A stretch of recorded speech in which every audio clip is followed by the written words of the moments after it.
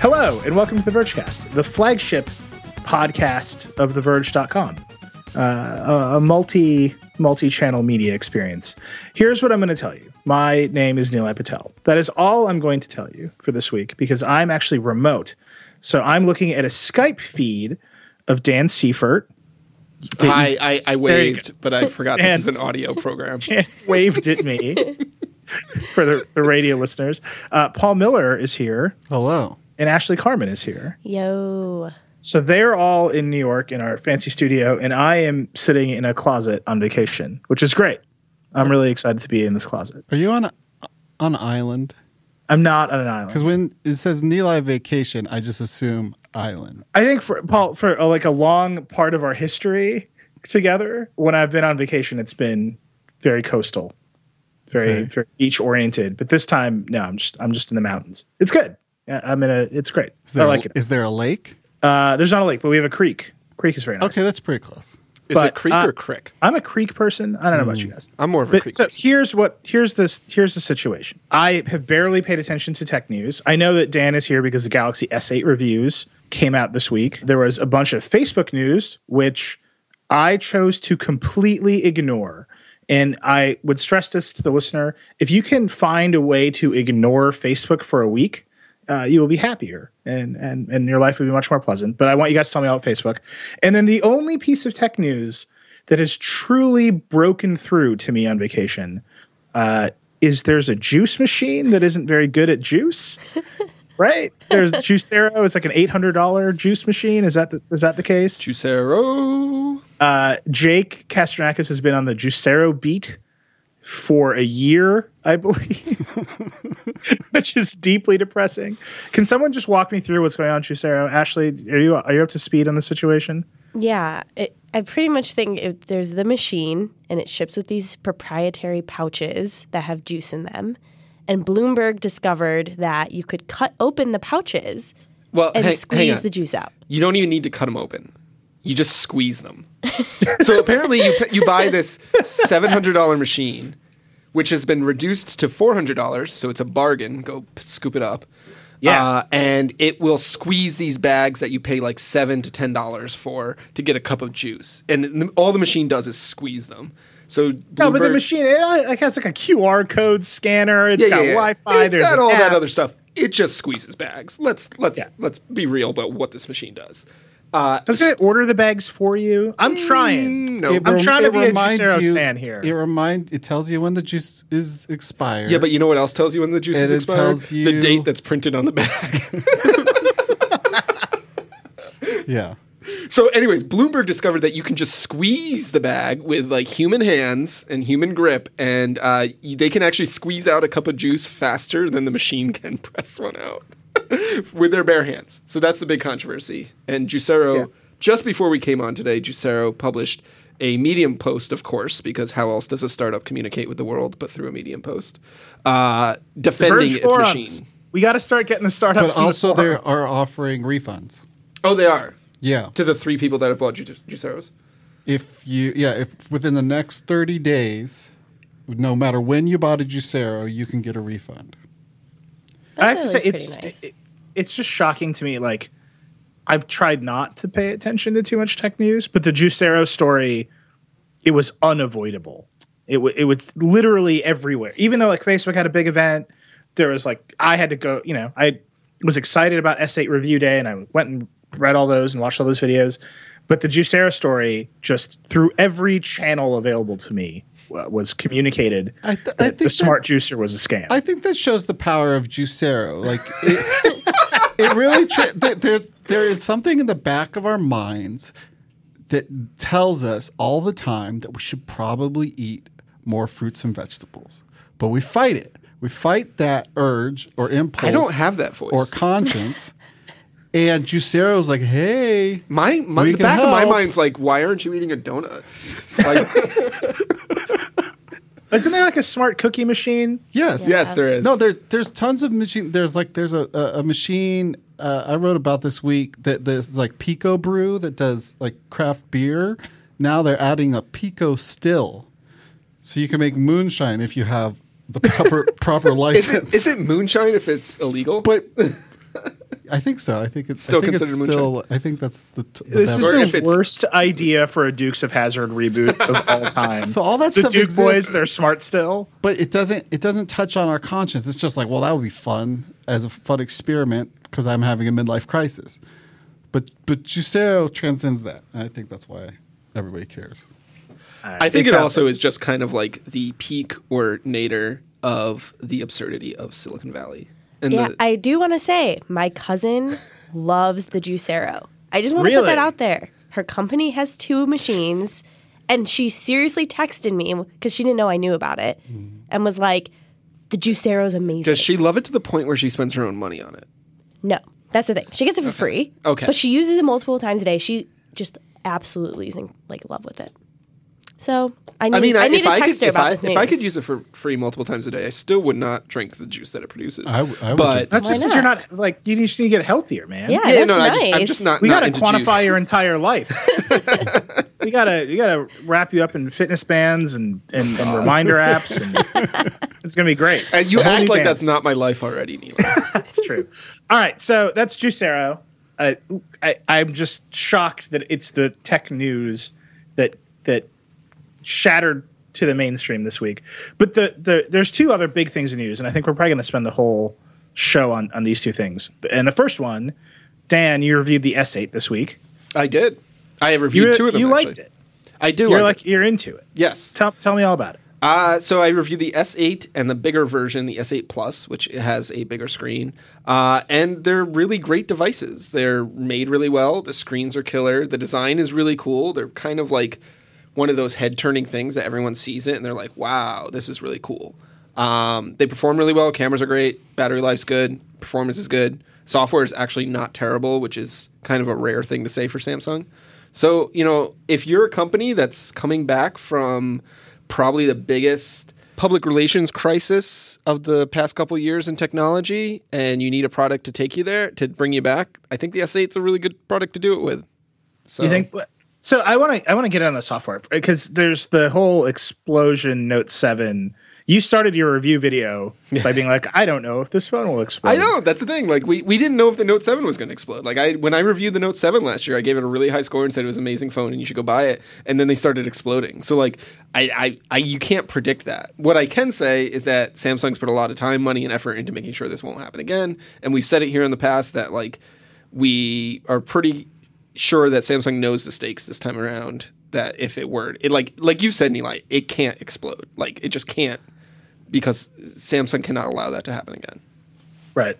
So there's that part. And I think it's just worth setting that aside. We've done the conversation about the exploding phones so many times now. Yes, we have. I want to talk about the software on this phone because the design is beautiful. You obviously got to play with it in the hands-on. We've talked about it.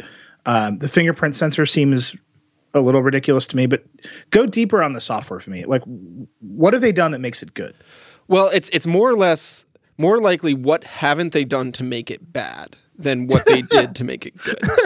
Because like Samsung history is with software is to pile on a lot of stuff on top of what Google provides with Android and make it either difficult to find these things, difficult to use, or just kind of plain annoying. And then Samsung's never really had a great eye for design in software, so it was always kind of ugly.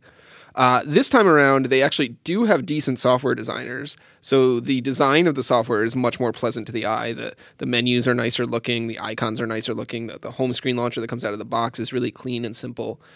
So that's kind of been addressed. And then a lot of the old things that Samsung was known for, they've kind of put aside or put them deep into the settings menu where if you want to go turn those features on, you can do it. But you can also live your entire life without ever having to disable something annoying or deal with it if you don't care.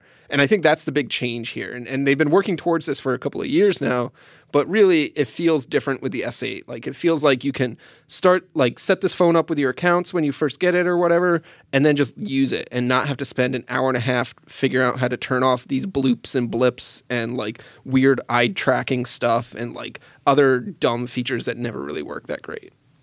Samsung has like a fitness app, right? Samsung does have it's a fitness platform called Samsung Health. So in that case, Get it right, Paul. Oh, I'm so sorry. So in that case, Samsung's fitness platform is just not in your face.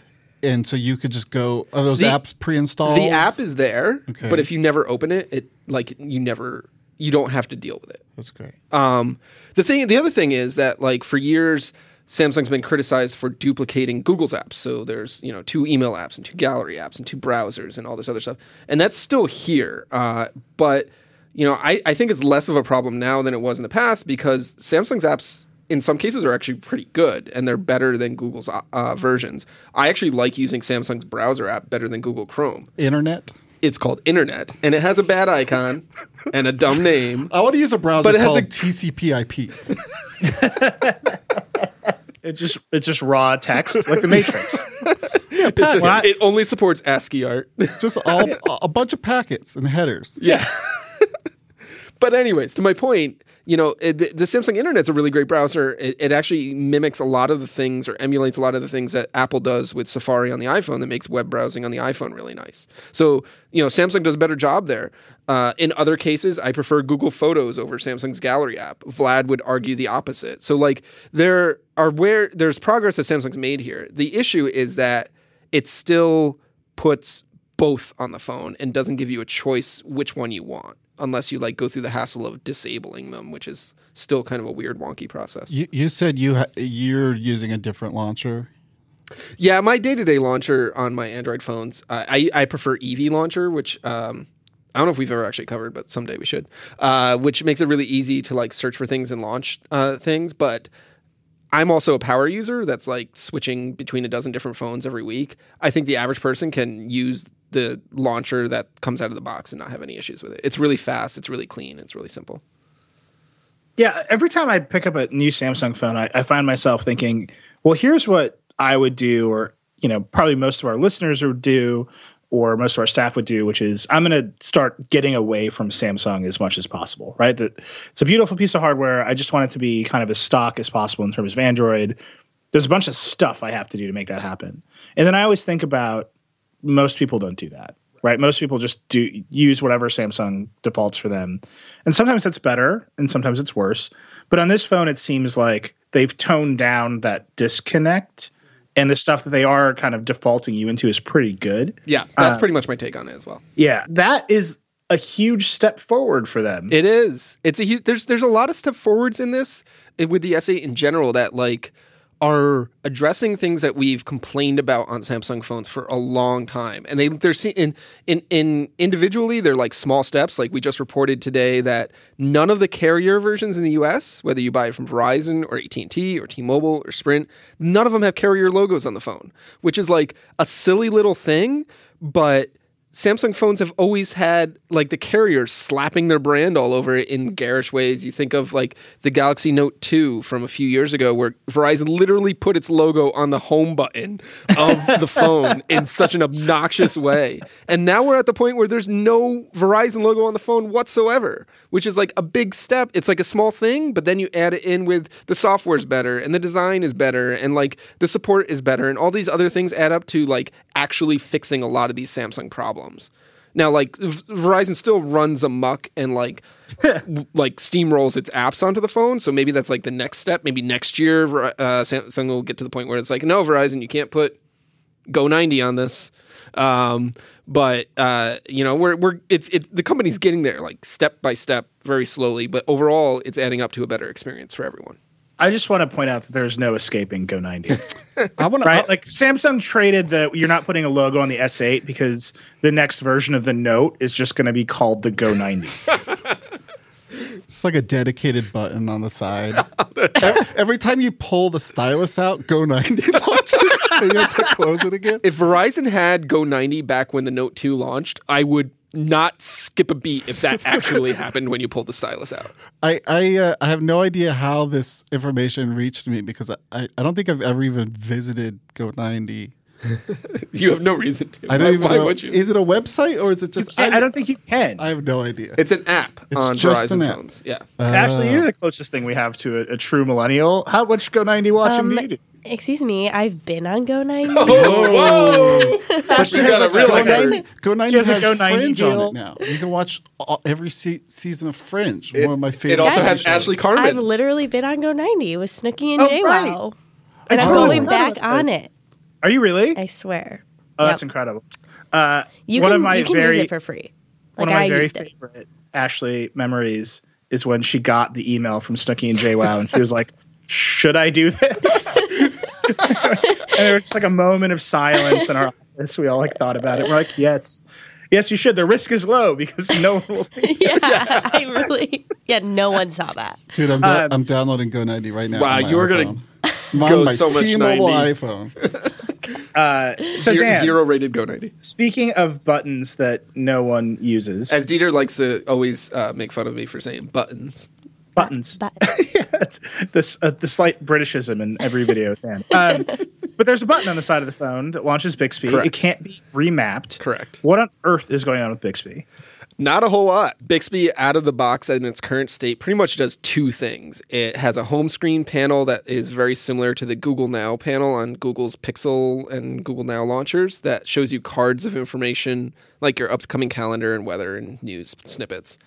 And then in the camera, you can use what's called Bixby Vision, which will scan a product or object and then perform a search for you either on Pinterest to find similar images or Amazon to let you buy more of that product, or it can like translate text and stuff like that. It's pretty much what Google Goggles did 5 years ago. Everyone remembers Google Goggles. I think about Google Goggles every day. Yeah. And it's like what Google Translate does. Like, you know, you read the words and then it'll translate them from one language to another. But the big promise of Bixby is that it's supposed to be this voice assistant that like is your buddy on the phone, and it doesn't do anything of that yet. The voice thing hasn't launched. So when you push the Bixby button, which you have to push twice, it will launch the home screen panel. Wait, what? Yeah, if you push it once, it does nothing. If you like double click it, it'll launch the home screen panel, which I think is actually kind of a blessing in disguise because you accidentally push it all the time. And if you're doing something, you accidentally push a button, you don't want it to launch Bixby, which would be really annoying. So I think that's actually kind of a clever workaround. It's a clever workaround to like a problem of their own Oh, creation. absolutely. Yeah, absolutely. Like, yeah.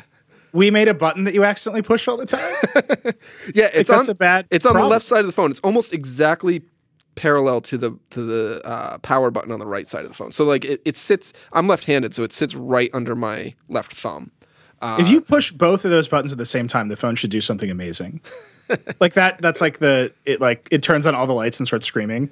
That'd Like be cool. it's or like So long as it doesn't explode when you do that. So, yeah, you push both buttons in for 30 seconds and the phone explodes. will the only people that use Bixby for the foreseeable future just people that don't know Google Assistant well, exists? Google Assistant comes with the phone, right? Well, so Google Assistant is on the phone, and it works the exact same way that works on the Google Pixel or any other Android phone. You long press the home button, and it will launch Google Assistant. The thing is that like the usage rates of any virtual assistant are pretty low. Like not a whole lot of people are using Google Assistant on a Pixel. Maybe Pixel owners are because they tend to skew more enthusiasts, but like on a Galaxy S7, which also has Google Assistant, not a whole lot of people are using that. Not a whole lot of people even use Siri if you look at the repeat usage rates of that. So Samsung was clever in putting a dedicated button that only launches Bixby. It totally fell on its face when it forgot to launch Bixby with the phone. So it is largely a useless button.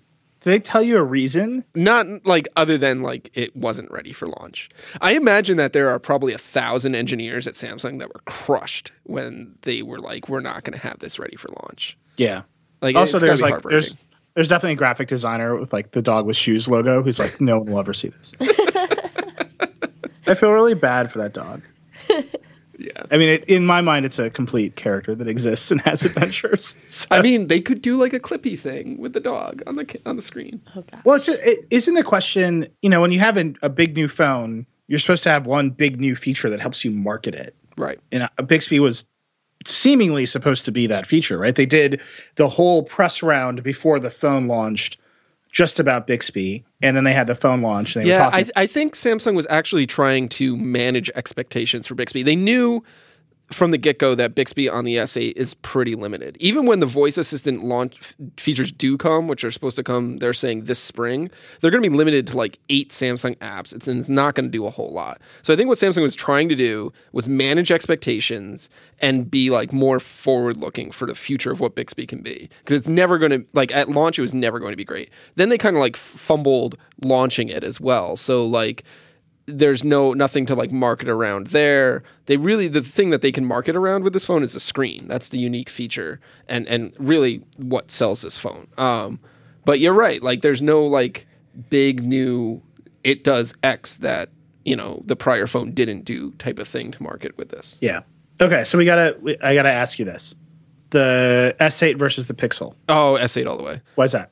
What's funny? I was doing my review and I had been using both phones for about a week or so, and I turned on my Pixel because I read that there was some sort of software update to check on it, and I turned the thing on and I'm looking at it, I'm like, man, this phone just looks stupid. Like it just looked like so, like I have a regular Pixel, so like the screen looked all small and dumb and traditional looking, and the design is so boring, and like there's nothing to get excited about when you look at a Pixel. At least for me as like a hardware gadget nerd. Like I look at the S8 and I'm like, whoa, that looks like the future of phones. The Pixel looks like yesterday's phone. And the same thing with the iPhone. Yeah, exactly. And then like the thing that was different to me was like, when the iPhone 6 launched and you got used to that 4.7-inch screen, and then somebody had like, one of your relatives has an iPhone 4 and you pick it up and you're like, this feels like I'm using a postage stamp. Like that's what it felt like when I picked up the Pixel after using the S8s for a week. And so like, so it's just a screen. So you're saying hardware-wise, yeah, but like wins. It's a screen. But like when you think about your smartphone is the screen. Like that's the thing about your smartphone. That's all you interact with. It's all you look at all day, and like that drives your experience. And the S8 provides a different experience because of its screen. But with Samsung software. Which, like I said, I ain't mad at. Yeah, I'm gonna dive in. Okay, so then here's the harder one. This is the one that gets you phone calls and tweets and emails and people coming to your house. If you could just say your address out loud before I ask you this question, that'd be great. S8 versus the iPhone right now. Oh, right now, I think the S8 is way more interesting of a device. Why is that? It's just again, it's the same comparison to the Pixel. Like you look at the iPhone 7, which might as well be looking at the iPhone 6s or the iPhone 6.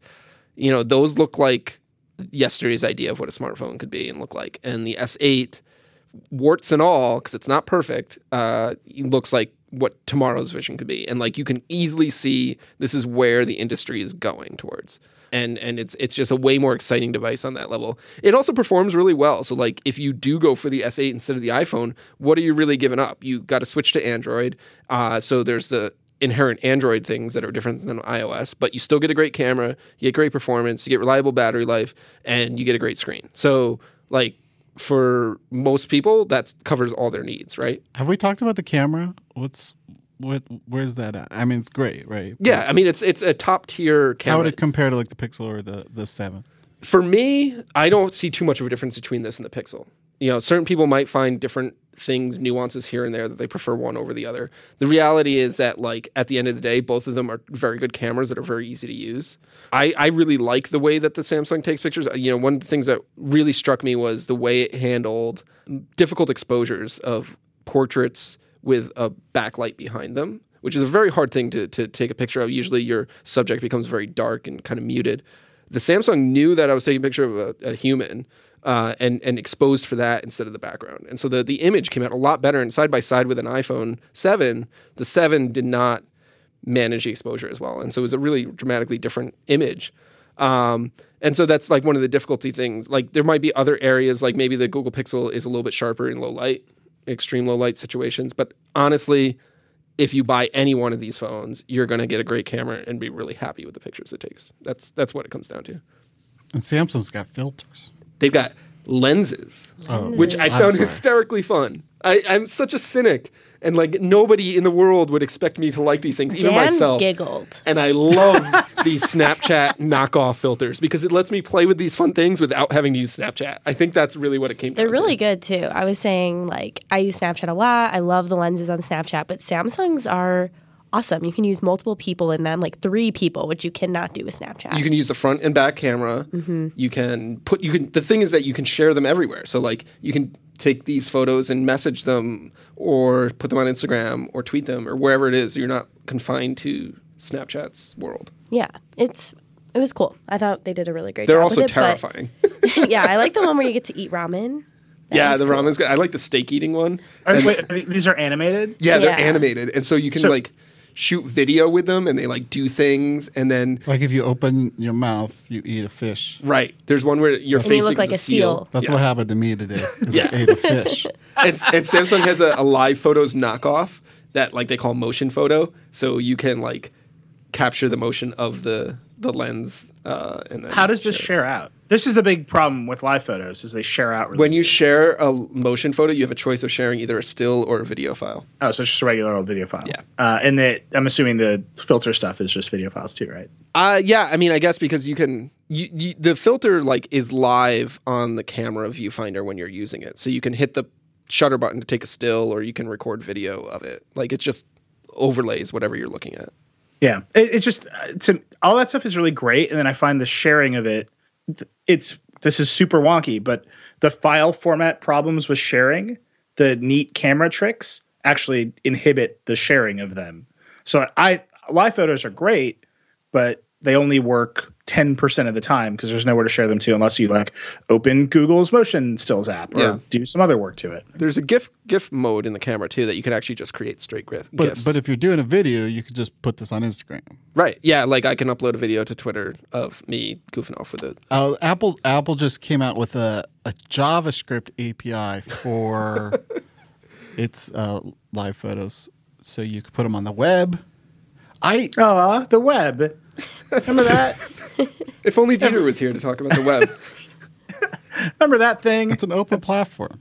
Yeah, I love it the most. So actually, we should transition. I think filters a good time to transition over to what Facebook is doing in F8, which means I need to read an ad real quick, and then we'll come back and talk about some Facebook, which means I just want to point out you will talk about Facebook, and I will continue to pretend Facebook doesn't exist, which is going to be great, I think. This episode of the Vergecast is brought to us by, surprise, it's Squarespace. Whatever your next big idea might be, count on Squarespace to help you create an eye-catching online platform that brings it to life. Whether you need a portfolio to showcase your work, a store to sell your products or services, or a blog to share your ideas, imagine that, a blog. Squarespace can help you build that blog. It'll give you everything you need to help you look like an expert right from the start. This really sounds like the beginning of our blogging careers, Paul. You can get a unique domain name, which strengthens your brand. It makes it easier for visitors to find you. Plus, with Squarespace's award-winning templates, creating a beautiful website is simple and intuitive. You can add and arrange your content and features with a click of a mouse. There's nothing to install, patch, or upgrade ever. And if you do have a question, Squarespace has award-winning 24/7 customer support that can help you with any problem, no matter how technical or trivial. Think of it as your very own IT department. So, make your next move. Start your free trial at squarespace.com today. If you enter the offer code VERGE, you get 10% off your first purchase. And you should just do it. Get on Squarespace. Enter offer code VERGE. That's VERGE. Get 10% off your first purchase. You too can be a world-class blogger with Squarespace. I just made up that tagline for them. I don't know if they're going to like it. It's not like a standard Squarespace tagline. You know how I became an expert in all gadgets? How's that? To start at Engadget, I got the job and I was like, well, shoot, I don't know anything. So I made a spreadsheet of not a real spreadsheet, just like a text document. Well, there's a list. So not a spreadsheet. I don't like grids. I made it. Grids just box you in. Yeah.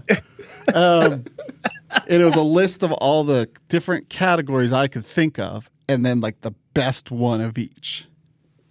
Yeah. That was like my own homebrewed research to become an expert gadget blogger. When we interviewed Ross Miller for his job at Engadget, he was coming to us from Joystick, and we were talking to him on the phone, and I think Josh asked him what he knew about netbooks because netbooks were really hot at the time. Mm-hmm. And Ross only much later admitted that he rambled for 30 seconds while he furiously was Googling netbooks in the background. Nice. So was he visiting netbooknudes.com? Yeah. Anyhow, let's talk about Facebook. What happened So Fast and the Furious 8 is the first film in the franchise since Paul Walker's death. Yeah. And it's pretty hard for me to move on. So I haven't watched it yet, so I don't know anything about it. What I know is that it broke records. It beat Star Wars in the box office. Yeah. F8. Look it up. Google it. Fate of the Furious.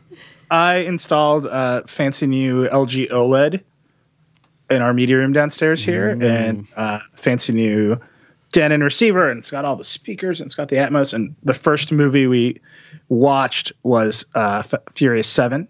Nice. And that movie is really long. It's like 2.5 hours long, 2 hours and 20 minutes or something. And it took us 3 hours to watch it because Becky has never seen a Fast and Furious movie before. So we had to keep pausing it so I could be like, that person is dead, or they thought she was dead, but she's back to life. But that person's dead for real. Right. And like we literally, and by the end of it, she's like, this is just a soap opera. Did you tell her the appropriate order to watch the movies in? I mean, it got deep. It's very highly debated. But I will say we watched it in 4K HDR, and it was incredible. I'm coming over. And I highly recommend everybody get a 4K HDR too. Oh, there's a whole rant here about how hard it is to make it all work, but it's choice. So anyway, did Becky agree to watch this because the TV was not curved? yeah. Wait, how did you? Maybe I missed it. How did you get the 4K version of the film? Is it a 4K Blu-ray?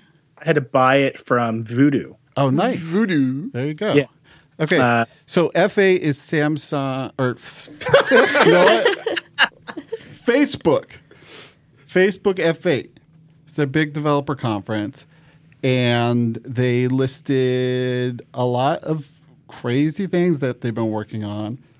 I'm really excited about this VR Hangout app. They showed it off. I don't know. It was almost maybe it was like It showed off last year. A while ago, yeah. So it's out now for the Oculus Rift, and I feel like maybe we talked about it then, but I just find it the thing that is like really breakthrough to me. So this is like a hangout. It's like a social VR experience. There's a lot of those out there already. There's Alt Space, there's Rec Room, but this you like hang out with your buddies in like a virtual space, like a 360 panorama photo or whatever, and you can do little activities together. But the thing that's most interesting to me is that you can video chat with the real world from the virtual world. Like there's also like a selfie stick. So like this idea, it's a really weird mix of virtual and real that I like really hadn't thought of before I saw their original demo. And so that exists now. So I'm pretty excited to check that. I haven't played with it yet. But just this idea of videoing a real person and then you can show them your virtual world. I mean, it's really something I'd kind of want for almost any VR game because VR is so isolating, and maybe you could have, I mean, typically you have headphones on too. So like, even if there are people in the room watching what's on the monitor, if there is anything on the monitor, like it's still really hard to communicate. So like this idea of like video chatting someone into VR and showing them what you're doing, that's pretty exciting to me. Doesn't it just feel like Facebook's end goal here is to make us all brains and vats? Yes. Well, the end goal is mind control, as detailed by the Drudge Report's write-up of the other stuff they announced. So they've got like a cool new Skunkworks division, and they are doing mind reading and hearing with your skin. Hearing with skin. Yes. Yeah, but this is led by Regina Dugan, who actually is like notable. She was at Google before. She like ran DARPA. She's a big deal. Yeah. Right? So they hired her to do the crazy stuff, and this is some of the crazy stuff, or is it real? She says this isn't just cocktail conversation. This is real. They are really doing this. Where was this thing? One day, not so far away, it may be possible for me to think in Mandarin and for you to feel it instantly in Spanish, Dugan said. They have a prototype of that, of the skin one. Of the skin. Where you hear yeah. with your skin? Yes. How do you hear with your skin? Basically, it's, at least from what I understand, it's like you wouldn't be able to have a full-on conversation. It would be more for like a few words. Like right now they can understand a couple colors and shapes. So it would be more like probably if I said hello in Mandarin, maybe it knows to listen for that, and it can say hello on your skin with a vibration. And you get used to those vibrations that tell you it's hello. Yeah, the sensor is like the inside of your ear, but then it outputs it as vibrations on your skin that you can like learn to hear. Quote unquote. What is Facebook's? It's like I understand what Facebook is doing with VR, right? They're trying to draw you further into their platforms. I'm sure they're going to, stick advertising in the virtual realms that you live in. Zuckerberg keeps saying things like, "Why would you buy an expensive TV when you can buy a TV for $1 in VR?" I love that quote. That's because Ashley has a very anti-TV agenda. I just thought it was funny. Every gadget makers were like, dude, stop. Well, there's like actually a lot of reasons that you wouldn't want. This is what I mean about brains and vats, right? Like his whole thing is to blur the line between our reality, the Facebook reality, and then the completely controlled virtual Facebook reality. The Building 8 stuff is really neat, right? How do we augment the human body? That's been Dugan's focus for a long time. I think it's fascinating. But you connect it back to what they're trying to do with VR, where they're trying to say, like, regular life is bad, but if you were just an avatar in the Facebook world, we can make everything cheaper and better. Well, so there's that, but there's also AR, which now is the hot thing that everybody talks about because we love our trends. So they announced like a platform for developers that can make AR apps kind of using Facebook's AR technology, and Facebook's trying to put its camera everywhere. But that's actually really cool because like with Snapchat, which they've obviously worked on these AR lenses, like that launched this week too, Nilay. Like Snapchat developed these AR lenses that are super awesome. You can superimpose a rainbow far off in the distance or in the room with you, and you can walk around the rainbow and it's like it's in the room. But it's not open source. So it's like Snapchat's technology. Right. And the fact that Facebook is opening that up to people that they can now make those lenses is actually, I think, a major advantage. Yeah, like I have learned enough in like game development stuff now that like it's very easy to take a 3D. It's pretty easy to make a 3D model, and it's pretty easy to animate it. It's pretty easy to add like interactivity to it and stuff like that. If you could do that using something like Unreal Engine or Unity, and then it's like Facebook's like, hey, you want that to be in our camera app now? Like, absolutely. Like, you just make a weird toy that sits on your desk and you look at it through your phone. Like, I mean, I definitely think like the next great Tamagotchi is it Tamagotchi or Tamagotchi? I say Tamagotchi. The next great Tamagotchi. But Dan also says buttons. But it's buttons. Buttons. Button. A button. I think AR, and this is something I brought up a million times in this podcast, but I'm just going to do it again because AR is hot.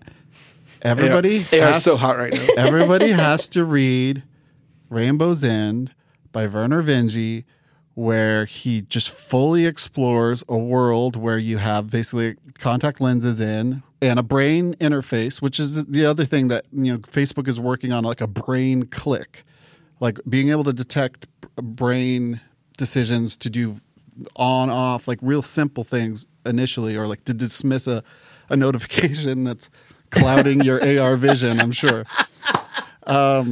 Yeah, there's a guilt flash sale and you want to get back to AR, so you got to click it. But Rainbow's End, they have these, it's basically completely augmenting their vision, and just the whole world is touched by this augmented reality, and it's just so fascinating, and there's so much that's possible with it, and there's a lot of it that we're very, very close to. And it's all going to be kind of developed on our phones in our camera apps now with Samsung, Facebook, Snapchat, and presumably Apple.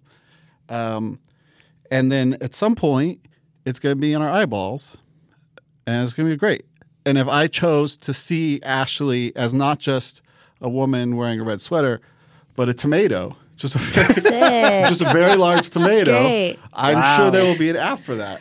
I mean, I'm excited about AR. What if you could just see all those Snapchat rainbows right now, just through your glasses? I love it. I'm really pumped about AR. And I like that. Unlike VR, obviously, where you're closed off, you said it's an isolating experience. AR, you're still in the world. Although you might be in an empty room looking at a bunch of stuff and not even realize it. Well, if you buy that, if you buy that $1 AR TV instead of the VR TV. Maybe you spend $2 for the AR TV. And then your buddy has AR glasses too. You can watch AR TV together, but actually be able to see each other for real. Yeah. This is a Black Mirror episode, right? No, The that's Black the thing. Mirror episode is what's happening now. Yeah, it's called Silicon Valley. It's a loop. No, but there's actually like, why would you ever buy a VR TV? Like, just like if you dive into that concept, the reason you buy a new TV is the physical properties of the TV are improved, right? So it's a bigger joking. screen. You wouldn't buy a VR TV. But that keeps coming up. It's not the first time Zuckerberg has brought it up, right? But the reason you buy new physical things is because the physical things are improved. I could imagine a very vibrant economy for buying digital objects because those already exist, right? They're in games all over the place. Yeah. The some of the biggest. I mean, the Second Life obviously is like the classic example, but Valve makes most of his money, as far as I can tell, offering decorative items, including hats and character skins and 3D models of guns on Steam. And people buy them, they resell them, they buy these like loot box type things to like basically gamble on whether or not they'll get a valuable gun pack. They literally gamble. There's match fixing scandals in the Counter-Strike world because these people are basically betting their high value digital objects, and people throw games to. It's really wild and really exists. And if someone made like a really cute or clever 3D object that I could add to my like virtual space that I like to hang out in, I could imagine, but that would require a very like one kind of big unified platform or some sort of open platform, which is kind of harder to imagine with the sort of companies that are working on this right now. Right. Especially because they're all making money. They're trying to all give it away for free to monetize it with ads. And I think that's sort of the looming dark specter of what anything Facebook does. The context for F8 and all of this incredible future thinking, to me, I thought was fascinating because Casey on Sunday published a big piece looking at instant articles 2 years in. They launched instant articles on Facebook with a huge amount of fanfare. There was like doom and gloom. 2 years later, we're on it. Circuit Breaker's on it. But it's not great and no one likes it. And it hasn't done anything for us except turn some page views into instant article page views. Facebook Live, another massive product launch for them. And literally, there was a murder on Facebook Live right before F8 and Zuckerberg addressed it by being like, we're very sorry. No, on to the next thing. And it's the amount of thought they put into what these products should be and what Facebook is now versus what they want the products to be and what they want Facebook to be. There is some kind of disconnect there that I think is it's just very troubling that Facebook as a company they don't think about what the people actually do with the products. They think about what they want the people to do with the products. And I don't think they've designed around that stuff very well. So like all the VR, like the videos of the VR chat app are like hilarious, right? Because it's a bunch of people being like, hey, another person's calling me. And they're like, we threw you a party. And then they're like, I'm hanging up on you. And they're like, no, I'm in an office. We're taking a selfie. And it's like, have you thought about how people might actually act in this thing? Have you looked at it? Are you worried about what they actually might do? Have you thought about the privacy settings you'll need if you can post to Facebook with your brain without thinking? Like that's the stuff I want to see Facebook talk about more in public because they're just doing a bad job with the products they already have, let alone you can think it and post it to Facebook interface that they might be building somewhere secret. I mean, what's the biggest update to like Facebook's core?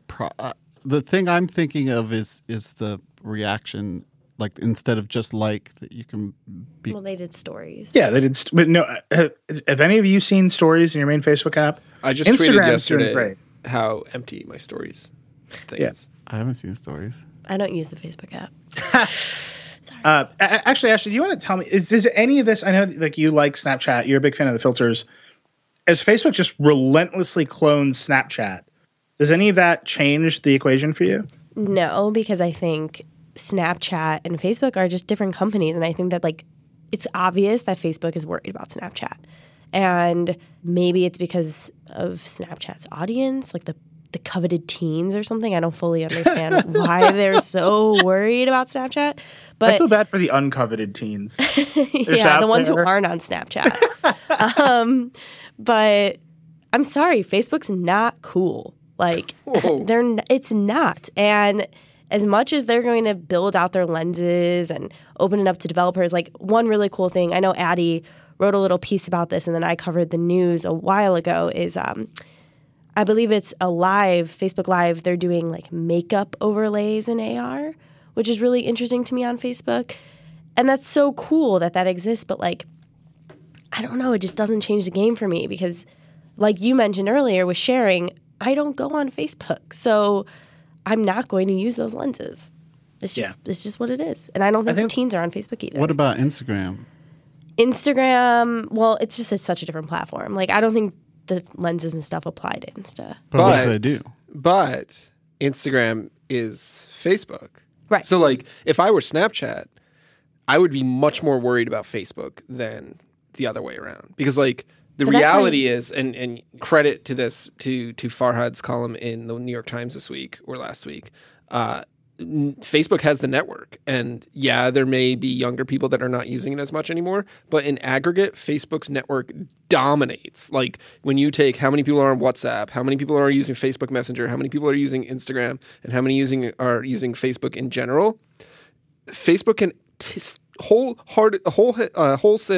steal Snapchat's features, which is done, and just put them on each one of those networks and have 1 billion users instantly using those features or exposed to those features. And like Snapchat just can't play at that scale at all, and it'll never will. Like it's never going to reach that scale because Facebook can just like take what it's doing and then it like neuters what's interesting about Snapchat. I do think it's interesting that you say like Facebook will never be cool, and there is something about that Snapchat has been so pioneering in this stuff, and it is being copied by everybody. But there's a point where it's like if one company makes a thin laptop and the other company makes like a thinner laptop, it's like, well, you're the winner now. You have the thinner laptop. Yeah, I mean, frequently. But if you copy something like these Snapchat filters, you kind of do look lame. But in the history of Silicon Valley and technology, the guy that was first or the group that was first doesn't always win. You know, like Apple's done this and dominated all of these markets by not being first to the MP3 player, not being the first smartphone, not being the first tablet. It is who can take this idea that maybe somebody else came up with and apply it better or bring it to a wider audience or improve upon it in some way. And like that's what wins in the long run. Yeah, but Apple did the iPod before Microsoft did the Zune. And is Facebook putting filters? Are they being the Zune? No. To Snapchat's iPod? There's a lot of Zune people who are going to really, really, really take umbrage with this. Like the people who love the Zune. Yeah. It did wonders for preserving the Zune's business. I don't think anybody loves Facebook like people love the Zune. And you should put that on my headstone. That's the last quote. That's the only, that's the problem. No one loves Facebook. Yeah. People in developing countries, I think, love Facebook. Maybe. Facebook is like the phone book. No, but I don't think Google is cool, right? I think Google is wonderful. Google's cooler than Facebook. And I think it's only because, I think so, really? Yeah. I think people think of Google as a tool. I mean, that's what my assumption is. It's my point is that people love Google, right? And that can change your perception of how cool you think it is. But people truly, deeply love Google and the products it creates. Apple, I think people love Apple to death. They think it's the coolest. There are people who love Microsoft. There are people who love Snapchat. There are people who love Instagram. I don't know anybody who sits around who loves Facebook. Well, and the little indications of it are all over the place, right? When we cover a big Microsoft event, our audience like floods our site with traffic. There's tons of interest in it. I'm sure a lot of people are going to have strong opinions about the conversation we had about Samsung earlier. But when we cover F8, it's like we do it because it's a huge, important, influential company, but the amount of interest is low because people just they don't love it. They're not passionate. I think that speaks more to our audience than anything else, because there's like giant swaths of the population that do love Facebook and like are on it all the time. If you love Facebook, tweet at Dan Seifert. Yeah. It's not going to be Vergecast listeners. It's true. It's true. I think it's developing countries and moms. There's two social networks that my wife uses: Facebook and Instagram, and that's it. She doesn't use Twitter. She doesn't use Space. But does she love Facebook? It's the one that she spends all of her time on. It's where she connects with all of her friends and family. My wife is a Facebook Marketplace ninja. She is the reason that your Facebook app has a Marketplace tab on it, because she's the only human that uses it. But she sells things on it like crazy. Does she just buy and sell things from herself? What is happening? She sells things like ridiculously on Marketplace, like all day long, all the time. And like she uses Facebook all the time. She doesn't use Facebook Stories, and she doesn't use a lot of the like other, maybe all the features, but she uses in Facebook all the time. And there's a lot of people that are like that are in Facebook all the time. But I use Twitter all the time. Do you love Twitter? Like, I hate Twitter, and I'm in Twitter all the time. That's what I'm saying. But you don't use Periscope all the time. Like, Facebook is trying to get you to do different features, and you're just saying your wife doesn't do those features. She doesn't do all of them, but she does some of them. Native Facebook. She uses the way she experiences Facebook is on her phone, so it's always the mobile app. And she uses some of those features like But I don't what I'm saying Marketplace. What I'm saying is using it, like I use Facebook too. I'm not in love with Facebook, right? Like I think the perception of Facebook is ultimately one of distrust. And people use it, but there are never like massive social campaigns of like chain letters like, "Dear Facebook, I do not give you my copyrights." Like other companies don't face that stuff, because that level of distrust isn't there. Because that also speaks to how dominant Facebook is among everyday people, right? Like it is the most used service. And, then you have things like silly chain letters saying, if you post this status, Facebook won't take your identity or whatever it is. Because it's not enthusiasts and tech nerds and whatever that are using it. It is everyone. I'm curious. I don't think we have the four of us anecdotally. I don't think we can talk about whether or not people love Facebook the way they love Apple and Google and Microsoft and Amazon. Like, it's just so clear to me that people love a company like Amazon. Like people love Amazon. I love Amazon, right? It's like, I want their bets to succeed because their bets traditionally have like brought more value to me as a consumer, somebody who spends money with them. When Facebook does new stuff, I often find myself wondering, how is this going to be bad, right? Like how will this negatively impact me? And that switch I think needs to get flipped for them to continue to succeed with some of these big important bets. And I'm very curious, like the people listening, if you love Facebook or people who truly love Facebook in the way that if we had an argument about iOS versus Android, different than obsessed or use it a lot, but like love the company. I'm just curious. Facebook fanboys, stand up. Yeah, be counted. Just to make this like just very obvious comparison, when we criticize Apple, like and it's our audience, I understand all the caveats, but there's a group of people who always respond with, Tim Cook knows what he's doing, or Johnny Ive knows what he's doing, and there's a plan, and they trust and believe, and they passionately want that plan to succeed. I don't like the Zuck knows what he's doing apart from wants to dominate the world. That part isn't there. And I'm curious, again, if you're listening, I would tweet at me. You can tweet at Dan, tweet at Paul, you can tweet at Ashley. Just communicate with us and let us know, because I'm very curious. Okay, on that note, I'm going to read another quick ad, and then we've got a little lightning round to get to, and we can wrap up. This episode of Vergecast also brought to you by GraphicStock. GraphicStock has the largest unlimited download library of graphics, photos, vectors, and illustrations with more than 350,000 images and growing. This month, GraphicStock is also launching a new collection featuring thousands of futuristic and dream-inspired images. They now all come included with your subscription. And don't forget, the downloads are yours forever, even after your trial ends, and they're all 100% royalty-free. We're giving away 7 days of GraphicStock, so you can try it out and explore this new collection for free. So go to graphicstock.com/Vergecast and start downloading and get started today. That's graphicstock.com/vergecast for a free 7-day trial. Okay, so Paul, every week you do a thing. Without fail. Without fail. You've never screwed it up. And it's Other always been called, one day, not so far away, it may be possible for me to think in Mandarin and for you to feel instantly in Spanish. Oh my God. You can't use a thing we've already talked about. Can't I? I don't know. I don't know if this thing has rules. I just think it's No rules. It's just the best line. It's like two sci-fis at once. Is there a real gadget? Yeah. It's called Knops. I'm not really sure how to say it. Knops.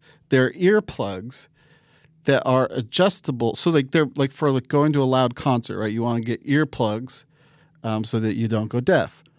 So these are earplugs for that purpose, but they're adjustable. Like they're like these rings, and you can like twist them to like adjust how much audio you want going in. But check this out. You'll never believe it. There's no app. They're not smart. There's no electronics. You don't have to charge them. They're just like these dumb little earplugs with the little twisty knobs. And I thought that was pretty cool. Are these real? This is Kickstarter? What's the story? Not real. Of course. Didn't we just cover like a Kickstarter that scammed people out of $9 million? Yep. I just wrote about it. And I can't What's the remember the name of plastic. A PLA. Was this one of those credit card Kickstarters that was trying to combine your card? Yeah. How many times are they going to try and make fetch happen with this? Because like, well, it's an old. Dan, that's the end of the Vergecast, everybody. We're gonna let Dan go and think about what he's done. Mean Girls references are always accepted here, Dan. But at thank least you, with Ashley. me. I appreciate that. I would say the threat. You got to go deep cuts on Mean Girls now. It's true. Like she doesn't even go here. Yeah. See, that's a good. Ashley with the one. Okay, plastic. Yeah. No. What happened? Well, so it actually wasn't a crowdfunding campaign. They just accepted pre-orders. This was back in 2014. The Verge covered this card. I wasn't here, but apparently there was a big boom in this idea. It's like Coin Yeah. and a few other startups that have tried to do this idea. Yeah, physical cards that hold your credit card numbers, multiple cards. Right. And so this happened in 2014. They earned more than $9 million in money for pre-orders. It's been 3 years. Today, the company announced that it's filing for bankruptcy. It laid off all their employees. They're closing their social media channels and their customer care line. So don't try calling or emailing them because no one's answering. Full slash and burn. Yeah. Do they never ship anything? And they will not be shipping anything. And nothing has shipped. Does it look like they were working really hard and they just failed? Or in their post, which they had like a "what happened" part, they said, we were looking for funding in February of like $3 million and it fell through. And then we were looking for funding, a few weeks later for $6 million and it fell through. So, sorry. Yeah. Startups. Yeah, it's just this idea of trying to fix credit cards by putting them into one device has been tried so many times. And there was just one that we reported on like maybe a month ago that someone was trying to do it again. And I just don't know why they won't let this idea go away. I think it's because people keep insisting on using those phone cases that are also wallets, which I completely don't understand. I have no problem with those. Yeah, I'm kind of curious to try one if I'm being honest. Well, I just don't like the idea of constantly bringing my credit cards out and then like handling them as much as I use my phone terrifies me. But it feels like if I just had the one card, I would be okay with. I wouldn't lose everything. That's my unless theory. you lost that one card, and then you would have lost everything, literally. Well, do you pay with your phone? I love paying with my phone. I have found Apple Pay has been way wonkier lately than it was when it first came out. And I think it has to do with how they remapped the home button to unlock the phone. So when it first came out, there was still slide to unlock. So you would just pick up the phone and like hold it to the thing and put your thumb on the sensor and it would like pay. And now there's like a number of things that might happen. And I think I'm probably just doing it wrong. But I found that Apple Pay is way wonkier for me because of that home button remap. And I'm doing it less, even though I want to do it all the time. Yeah. It's a look, my life is very complicated. It's full of huge problems. I don't use, the whole switch to chip has caused me so much social anxiety. Like the idea of presenting my phone on the off chance that I'll be able to pay with it, but half of the time I won't be able to, and I'll have to have more awkward conversations and misunderstandings, and I'll like mumble something. And You They're want just saving you money, Paul. There's nothing more awkward than trying to pay with your watch and it failing. Because You're like, I swear it first does they're this. like, "Wait, what are you doing?" look and at then this asshole. and then it thinks he's doesn't James work. Bond. That's incredible. Okay, what else happened this week? Any lightning round notes? I hear there's a new SNES classic that Nintendo might do. That's SNES for the SNES. I like saying SNES. Well, the rumor is that Nintendo's going to bring one out for the holiday season, much like they did with the NES Classic. And I'm just like looking at this, and I'm like, oh, so this is a game that Nintendo's going to play every year from here on out. They're going to tease us with these classic things to stoke nostalgia, produce maybe 4 of them, put them on the market, and then remove them from the market when they're done until the next one. I look forward to buying the Switch Classic in 4 years. Oh my God, it's all happening. Any other crazy gadget news? Can you wrap this thing up? Intel released its 3D X Point SSD memory, just basically the future. It's basically between RAM and NAND, you got 3D X Point. And I'm very excited. We need to build a PC. Absolutely. Let's do it. I'll do Let's it. just the next episode of the podcast, just us, just like Foley effects of us building a PC, and like quietly swearing and screwing things together. Oh, I got the thermal paste all over. Someone will definitely get cut. Or get thermal paste in their eye. Oh, yeah. Also, Slack launched officially the statuses, which I'm very excited about. It's like an away message. I love it. It's like an away message. It's just not very. I've had it all week. Saying I'm on I would like vacation. to say that it took Verge staff all of 30 seconds to abuse the Slack away Yeah, we message. got and we had to yelled get at. the email. Yeah, we got in You got trouble. yelled at? We got in trouble for having too much fun with our status messages. This is what happens when I'm not around. No Yeah. fun. We need the pro fun police. The police that require you to have a lot of fun. The thing I've noticed about the Slack thing is everyone can use different emoji to signal the same things. So they've quickly come to mean nothing in my mind. That's the problem. That's essentially the issue is because everyone wants to stick emoji next to their name. So now if you can't quickly glance at the list to see what the status is. You have to hover over everyone's name to read their little status message. We just want attention. Give us attention, Dan. Look at this picture. What does it mean? Figure it out. Like I'm looking at one of our wonderful esteemed editors, and he has a bug with a leaf next to his name, and I have no idea what that means. Our copy editor is Jigglypuff. I mean, There you go. she's out. Yeah, that's what that means. Okay, that's it. Sorry, I like scrolling through to make sure we didn't miss anything, but we actually talked about the thing I was just going to bring up. So that's it. I'll be back next week. I'll know what's going on in the world of technology. I won't be lost in the woods. These beautiful people will be back. You'll be back. In the meantime, there's plenty of other stuff to listen to. We have just a handful of Control-Alt-Deletes left before Walt retires, so I encourage you to listen to those. Walt and I talked about the S8 a bunch on his show. Lauren Good hosts Too Embarrassed to Ask, which is wonderful. Kara Swisher hosts Recode Decode. And Peter Kafka hosts Recode Media, which, if you are a media nerd, is almost a required listen. Other than that, you can contact us on Twitter. I'm at Reckless. Paul is at Future Paul. Dan is DC Seifert. Correct. Yes. Ashley is Ashley R. Carmen. Yeah. Do it. Tell us if you love Facebook or not. I'm actually dying to know the answer to that question. And we'll be back next week. Rock and roll. Paul. Paul.